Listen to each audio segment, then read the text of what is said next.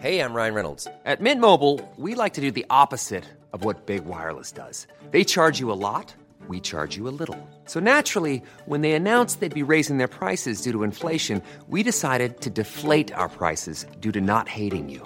That's right. We're cutting the price of Mint Unlimited from $30 a month to just $15 a month. Give it a try at mintmobile.com/switch. $45 up front for 3 months plus taxes and fees. Promo rate for new customers for limited time. Unlimited more than 40 gigabytes per month. Slows full terms at mintmobile.com. There's never been a faster or easier way to start your weight loss journey than with PlushCare. PlushCare accepts most insurance plans and gives you online access to board-certified physicians who can prescribe FDA-approved weight loss medications like Wegovy and Zepbound for those who qualify. Take charge of your health and speak with a board-certified physician about a weight loss plan that's right for you. Get started today at plushcare.com/weight loss. That's plushcare.com/weight loss. plushcare.com/weight loss. This is your Times Daily World Briefing for Wednesday, the 16th of March. I'm Sophia Franklin. And I'm Kitty Logan. Ukraine's capital is under curfew as Russian attacks on the suburbs intensify.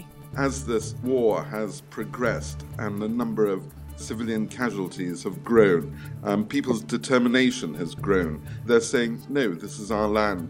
We're not giving it away. And a Russian journalist has been fined for her live television protest. The Times Daily World Briefing. The situation in Ukraine continues to move at a rapid pace as the invasion nears the end of its third week. At the time of recording, there are reports of up to 500 patients being held hostage at a hospital in Mariupol. The city's been under constant attack for more than 10 days. The Ukrainian President Volodymyr Zelensky highlighted the plight of the people in Mariupol in an address to the Canadian Parliament. Imagine that someone is taking laying siege to Vancouver. Can you just imagine that for a second? And all these people who are left in such city. And this is exactly the situation that our city of Mariupol is suffering right now. And they are left without heat or hydro, or without means of communicating, almost without food, without water, seeking shelter in bomb shelters. Meanwhile, people in the capital of Kyiv are currently under a 35-hour curfew, with officials warning it's a difficult and dangerous moment for the city. Nika Melkozarova is executive director at the New Voice of Ukraine in Kyiv and described the horror civilians there are facing. They're killing civilians right, like at place.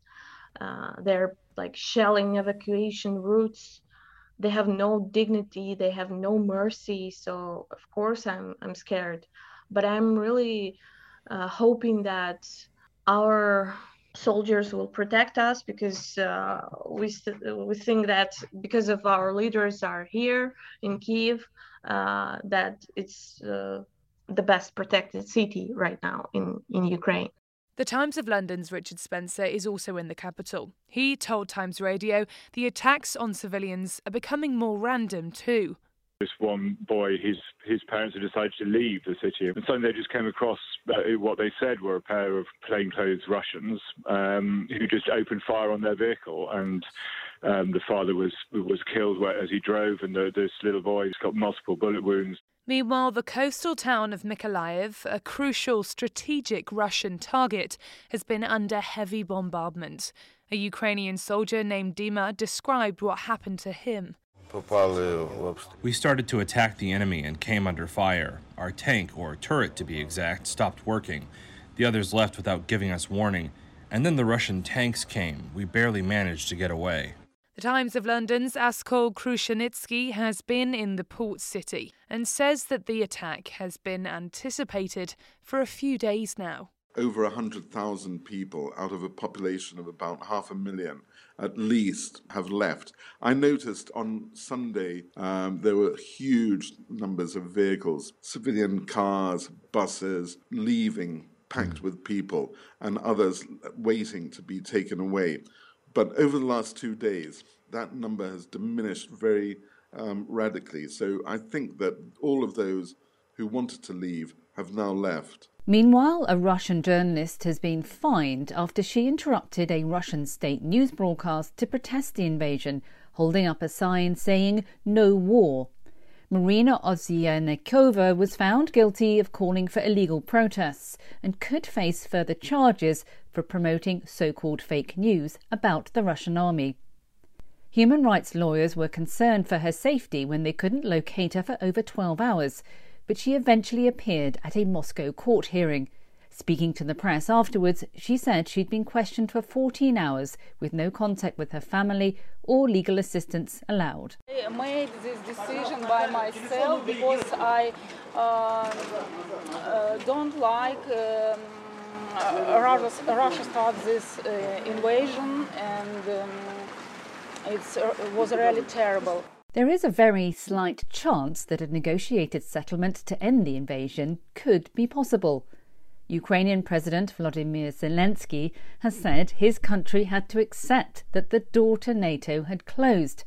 The president added that more productive negotiations between Russian and Ukrainian representatives could be on the cards.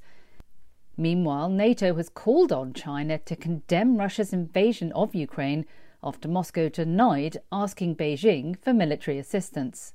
NATO Secretary-General Jens Stoltenberg told a press conference yesterday that Ukraine has a fundamental right to self-defence. Speaking in Brussels on Wednesday morning, he also told reporters the situation in Ukraine will have a long-lasting impact on all NATO countries. This is devastating for the Ukrainian people, and it will also change our security environment. It will have long-lasting consequences for our security for all NATO allies.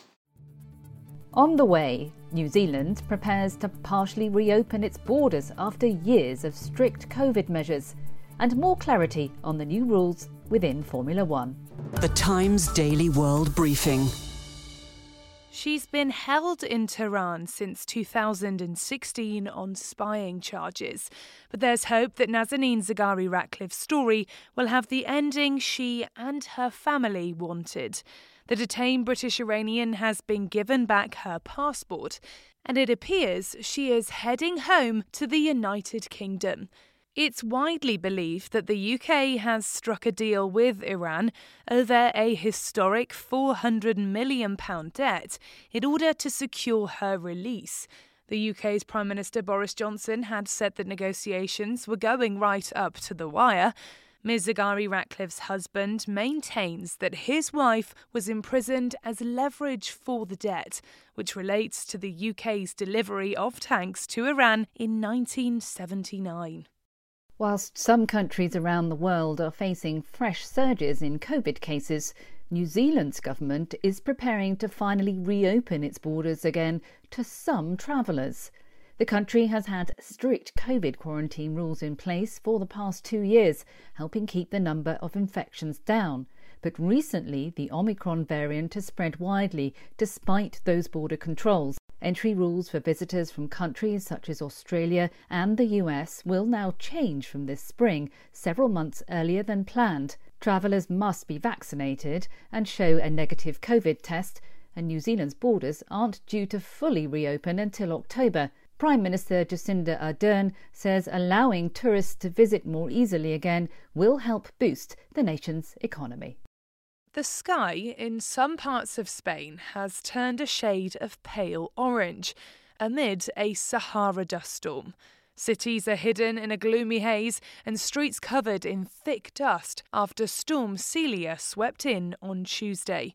Meteorologists are warning that air quality is badly affected, especially in the centre of the country. Madrid resident Jacqueline Yarez says she's finding it hard to breathe while she's out running. It is pretty uncomfortable. We will have to clean all of this. I am exercising and I can breathe. It's nature. There is nothing we can do about it. People in the capital are also struggling to keep the layers of dust off their cars, shops and homes. The dust storm is expected to last until Thursday. The Times Daily World Briefing.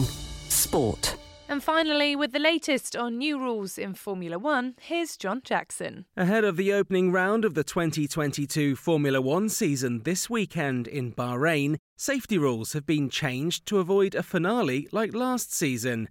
Australian race director Michael Masi was removed from his role after he failed to apply the safety car rules correctly in Abu Dhabi in 2021. That handed Dutch driver Max Verstappen an advantage and the title.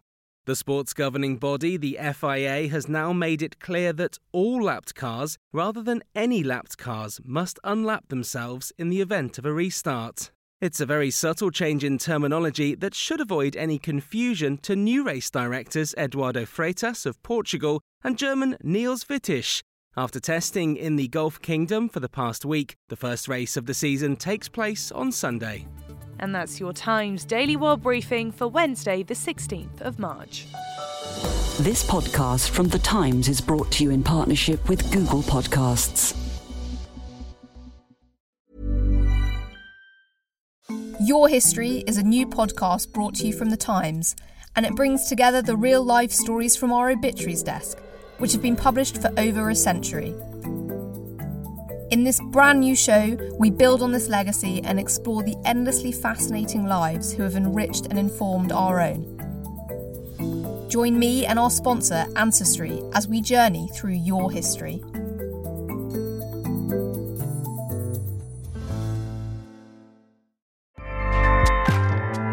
Acast powers the world's best podcasts. Here's a show that we recommend. This is Roundabout Season 2, and we're back to share more stories from the road and the memories made along the way. We're talking rest stops, if we're stopping to get gas. You will be timed. You will be for sure. Misguided plans. I grew up in the city, so I have a healthy fear of real extreme darkness. This was like wilderness. A lot of laughs. Y'all weird, but you were different. Like, you were real different, bro. I can't really put my finger on it. And so much more. Just goes to show that unexpected things sometimes are the best when it comes to a road trip. Roundabout Season 2, presented by Nissan, is live now with new episodes rolling out every Thursday. Listen and subscribe wherever you get your podcasts.